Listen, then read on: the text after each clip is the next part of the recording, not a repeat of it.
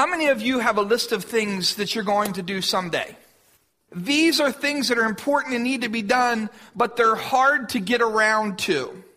And we don't have the time to go around what all those things are, but I think most of you have something that I'm going to start exercising. I'm going to go on a diet. I'm going to start saving. Look to the person next to you and say to them, when are you going to get around to it? Those things that you have to do, when are you going to get around to it? And say this to them, if not now, when?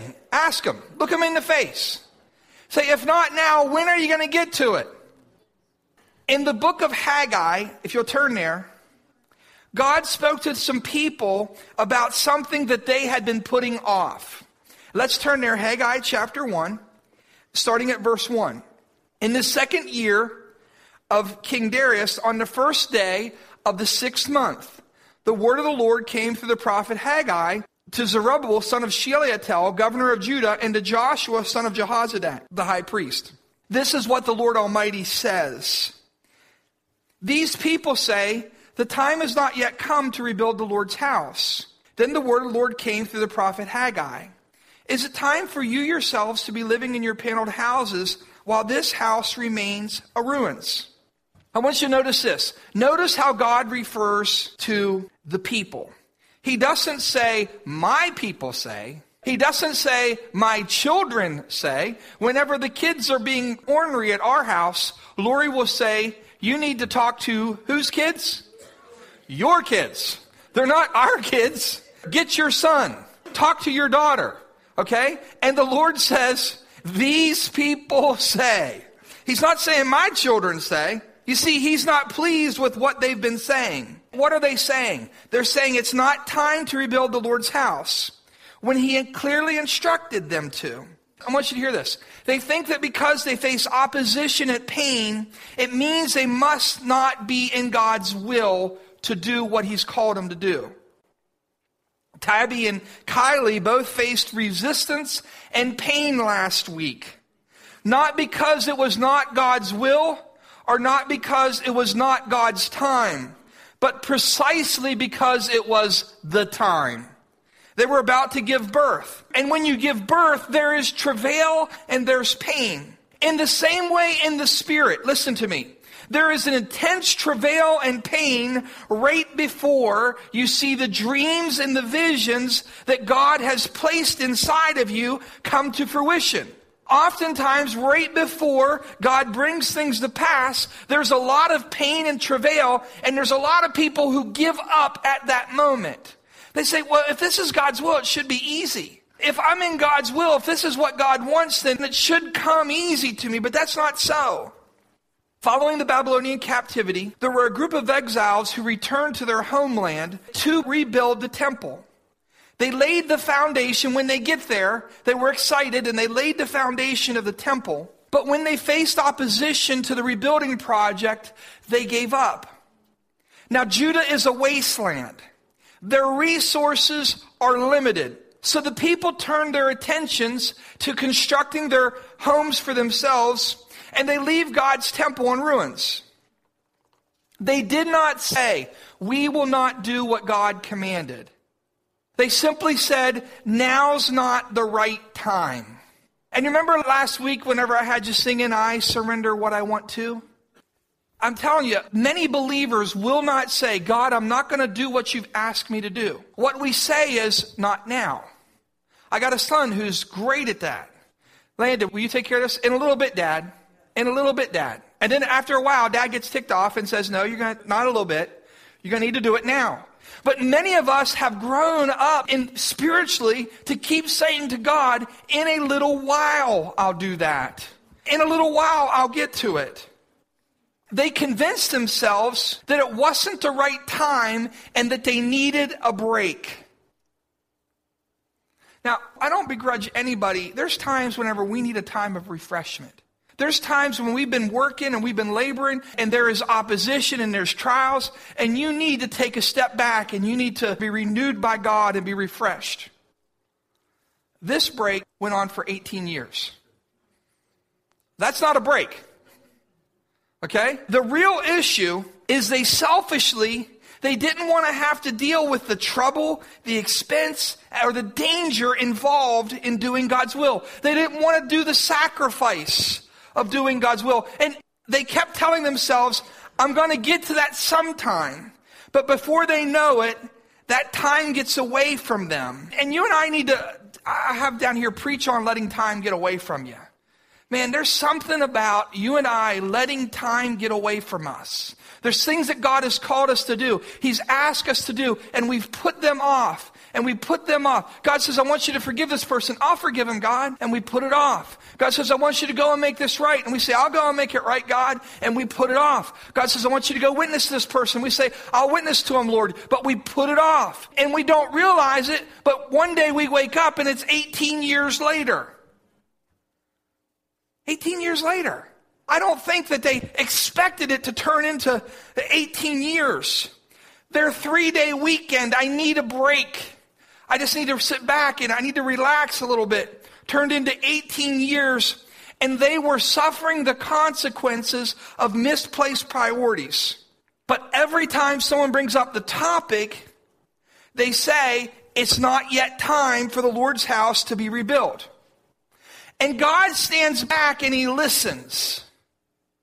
You know, sometimes the Lord just lets us kind of do what we want for a little while. We say, I want a break, Lord. He lets us take a break. We say, I'll get to it in a little bit, and God lets us get to it in a little bit. But before long, the consequences of delayed obedience continue to catch up with us. And God's been sitting and he's been listening to them. And then there's a certain point. Have you ever been to that place where you hear people saying stuff and you just got to keep your mouth shut? It's not all right. And then there's a certain point where God's had enough of hearing this. And this is what God hears it one too many times. And God confronts them with the question. God says, it's not time to rebuild the house of the Lord. And God says, is it time for you to be living in your paneled houses while this house remains in ruins? When he talks about paneled houses, they weren't just living comfortable, they were living in luxury for their day. It wasn't just, God, we're going to take care of our house. Lord, we need a place to live, because God knows that. And I believe God knows that you need a nice place to live, a comfortable place to live. But then there came a point where they were building on the pools, and they put the sunroom on, and then they put the jacuzzi in, and now they got the plasma screen TV. And it's not time to rebuild the Lord's house yet, they kept saying. Now God confronts them, and this is what he says in verse 5. Now this is what the Lord Almighty says. He says, give careful thoughts to your ways. You've planted much, but you've harvested little. You eat, but you never have enough. You drink, but never have your fill. You put on clothes, but are not warm. You earn wages only to put them in a purse with holes in it. One commentator wrote this: nothing has prospered while they neglected their duty to God. They thought to escape poverty by not building or rebuilding God's house, but by keeping their money to themselves. But God brought poverty on them for not building. Instead of cheating God, they only cheated themselves.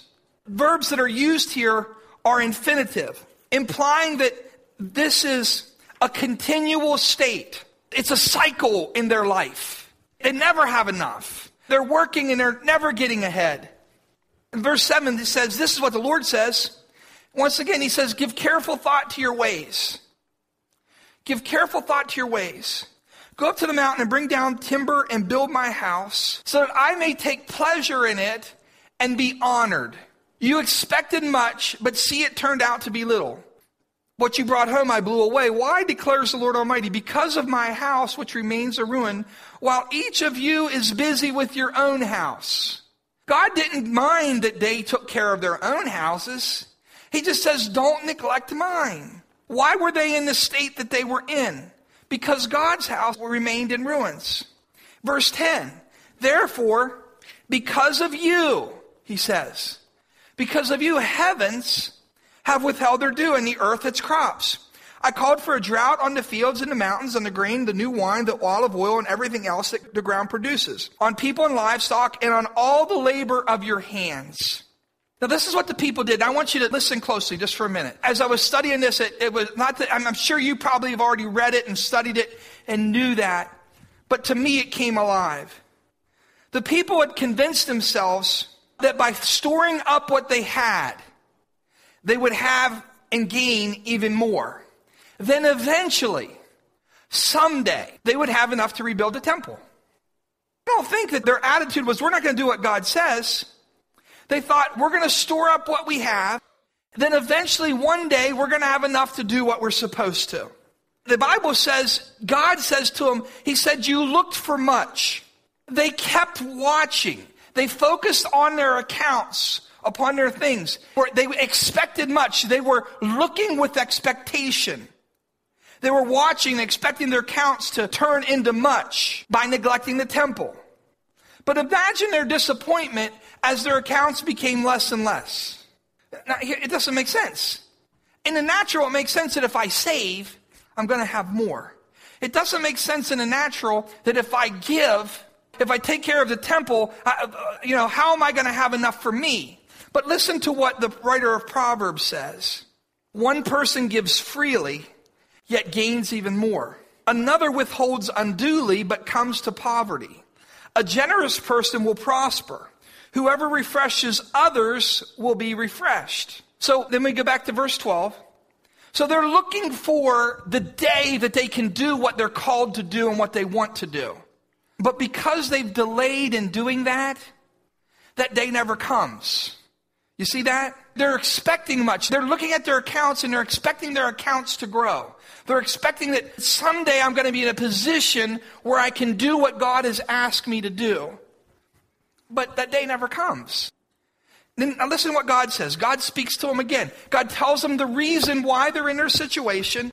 And then verse 12, he says, Then Zerubbabel, son of Shealtiel, Joshua, son of Jehozadak, the high priest, and the whole remnant of the people obeyed the voice of the Lord their God and the message of the prophet Haggai, because the Lord their God had sent him. And the people feared the Lord. Then Haggai, the Lord's messenger, gave this message of the Lord to the people. I am with you, declares the Lord. God told the people that he wanted them to start making preparations for the work. They were to start getting the supplies. In particular, they were to start getting the wood. Please notice this. As soon as they showed, and I want you to write this down, the mere disposition to obey. Listen to me. As soon as they showed the mere disposition to obey the voice of God, even before they actually set to work, God changes his tone with them. He moves from a reproving tone to one of tenderness. And haven't you noticed about the Lord? Like God will come and he'll direct something, he'll address something with you, and it seems like God is correcting us. And the moment our heart turns, even starts to turn soft towards him, it's like God's whole tone changes with us. And he says, son, I'm with you. But I've messed up, son, I'm with you. That's God's promise. He promises them that he is with them. He is quick to forget their former unfaithfulness and to assure them when obedient that he is and will be with them.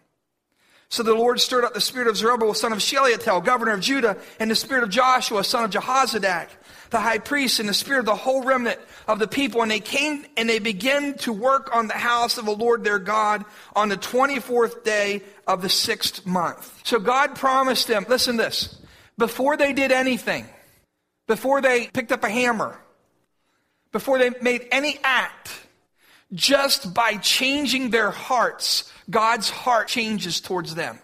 His attitude towards them changes. And God promises to be with them. They begin to work, and God tells them a number of things. He says, be strong. He tells them not to fear. He tells them that he will once more shake the nations, and that he will fill this house with his glory.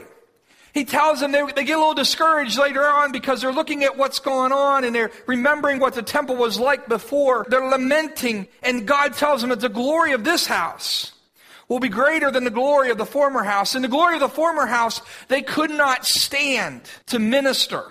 They couldn't even stand in the presence of the Lord. And God says that the glory of the latter house is going to be greater than the glory of the former house. He reminds them that all the silver and the gold are his. And now I want you to skip down to verse 15 of chapter 2. Listen to what God says. They started the work. They started being obedient to what God called them to do. And God says this, now give careful thought to this from this day on. Consider how things were before one stone was laid on another in the Lord's temple. When anyone came to a heap of 20 measures, there was only 10. Did you see that? They never had enough. When anyone went to a wine vat to draw 50 measures, there was only 20. I struck all the work of your hands with blight, mildew, and hail, yet you did not return to me, declares the Lord. From this day on, from this 24th day of the 9th month, give careful thought to the day when the foundations of the Lord were laid. Give careful thought. Is there any seed left in the barn? Until now, the vine and the fig tree, the pomegranates, and the olive tree have not borne fruit. Look at the next line. He says, from this day on, I will bless you. Do you see that? God says, from this day on, God says, I want you to write down and mark this day. Because up until this day, you were not being obedient. You had other priorities. He says, but I want you to mark down this day. Because you've turned your heart towards me. You've stepped out in faith. And from this day on, I'm going to bless you. God says, from now on, I want you to consider your ways as well. God desires to bless in all areas of our lives. But at times, He requires us to step out in faith. I have a quick video. It just shows you what happens when you need to step out in faith. I don't know all about it.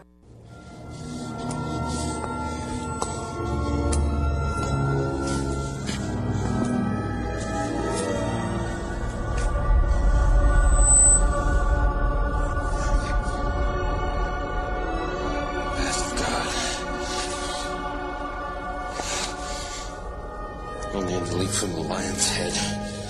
Will he prove his worth? Impossible. Nobody can jump this. Easy! And you must hurry! Come quickly!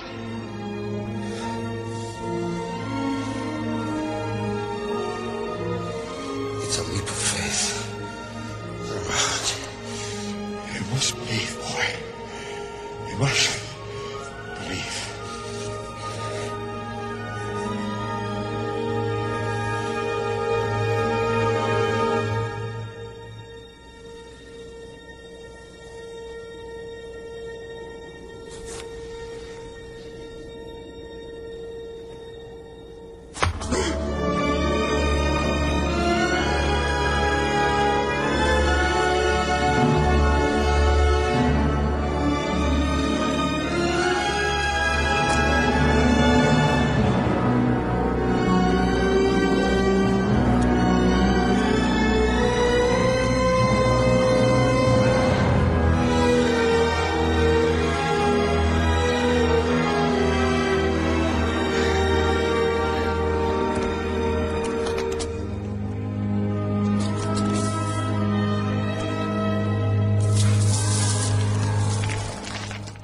I didn't get to watch all the movie. I'm sorry, I didn't have the time. But isn't that kind of what God asks us to do sometimes? He asks us to do things that seem completely impossible. And He asks us at times to step out in faith. And we're like, I look like a fool. Don't do it because a man asked you to. But when God asks you to step out in faith, you can be assured that He's going to be there to catch you. You can be sure that He's going to provide a bridge, or He's going to provide a way through or a way across. As a church, we could say now's not the time. But friend, if not now, when? We could be like the children of Israel, and we can try to store up until sometime in the future when we are in a better place. But it seems like that time never comes. I believe as we step out in faith, God is going to bless us. I want you to do this. I want you to do two things. I want you to mark down in your Bible March 3rd. Because I believe God says to us, when we turn our hearts to do what He would ask of us, I believe what God says is from this day on, I will bless you. But doing that requires a step of faith. This is what I want you to do. Some of you have yours with you. I'm going to ask you to do this. If you got it with you today, I'm going to ask you this week, your Building a Brighter Future campaign. I'm going to ask you, if you will, that you'll take that. And this is a step of faith for people. But I believe this. I believe that as we step out, God's going to be there. I believe as we act in obedience, that he's going to provide. And on that inside of it, it says, yes, we want to commit to the expansion and growth of our building at Lighthouse Assembly of God. It's on this section here. This is what I want to ask you to do. That if you got it today, if you will, if you don't have it today, if this week you'll get that to us. Contribution amount. I want you to put there, I want you to scratch that out if you got that. And I want you to write on there, our family goal. Now, this is what you're asking. You're asking not what you can give, not what you have, not what you can figure out, but by faith, if God would provide for you, what would you like to be able to give?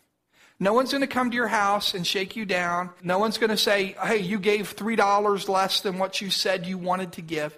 We're asking you that with God's help, what is it that you want to do?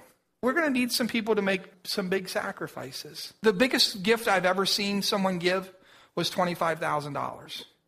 That's the biggest gift I've ever seen. We set our goal at the biggest gift that I had ever seen anyone give. But you know what? I think maybe we need to think about more for her and I. Landon set his goal for 1,000. And he said to me the other day, he said, Dad, he said, you know, he's at 700. He said, Dad, I think I need to raise mine to 5,000. And I was like, oh, wow, dude, that's cool. Then he said to me the other day, don't tell him this, but he said to me last week, he said, Dad, I got some money in my bank account. He said, I've been feeling like I'm supposed to take the money all the money that's in my bank account and give it to the building fund. And I said, oh, buddy, I said, you know, you don't have to do that. It's okay to keep something for yourself. And afterwards, the Holy Spirit spoke to me, and I just thought, what did I do there? I got a little boy who wants to give what he has to God. And I'm saying to him, now hold on, do you think God, a young child who gives all he has to God, you think God can't make up his $167 that's in his bank account? I can tell you, God can do a whole lot more if that young boy learns to give everything he has to the work of God than if he keeps his $167, because that's not going to go too far. I'm asking you as your pastor, will you come up with an amount that you feel that with God's help, not what you have, not what you're able to do, but something that you pray about and you say, God, what is the amount that you would like me to give through me? And I'd like you to scratch out that contribution amount and say, our family goal. And then this is what we're going to do. We're going to pray over those, and we're going to believe that God is going to provide not only what you have need of for your pledge, but some of you need to pay for kids to go to college, that God will provide that, because God knows that he'll help Andy and Liz pay off their house. God knows they need to pay off their house. See, God has the ability to pay off your house, and he has the ability to pay off your car, and he has the ability to help you with those debts. And that, like the guy in Proverbs, that some people can be generous, and after they give, they have even more. And some people withhold, and they come to poverty. So this is the point we're at. We're at the point now where we need folks to be able to make that commitment. This week, would you do that for us? We've prayed, we've fasted, we've preached about it. Now it's time you're standing at the cliff and you're looking out there and you're saying, I don't know about this. Will you step out in faith, and then will you see what God does as he takes care of not only your family's needs, but even the desires that you have? If you could get those into us this week, you can put them in the mail. And once again, we're not going to chase people down. This is our way of making a commitment that we can go from this place. And then as we step out, what will God do? How will God multiply what you give and what I give? And how will God cause that to be more than enough to meet the need? I believe with all my heart that God's going to do that. And so, Father, I thank you for the privilege that we have of giving to you. I pray that you would take our gifts, our tithes, our offerings, and this sacrificial pledge. And I pray, God, that you would multiply it. And I pray that it would be more than enough to meet the need. I pray, God, that you would bless in my friend's life in every single area of their life. Not just one area, but every area of their lives. I pray that you would provide more than enough for what they need. I pray that salvation would come to their families. The deliverance would come to their families as they step out in faith and as they give. Lord, you blessed every area. And I pray, God, we can't buy a blessing, but we can be a part of your work. And so as we give today and as we make our pledges, I pray that you'd multiply that and it would be more than enough in Jesus' name. Amen.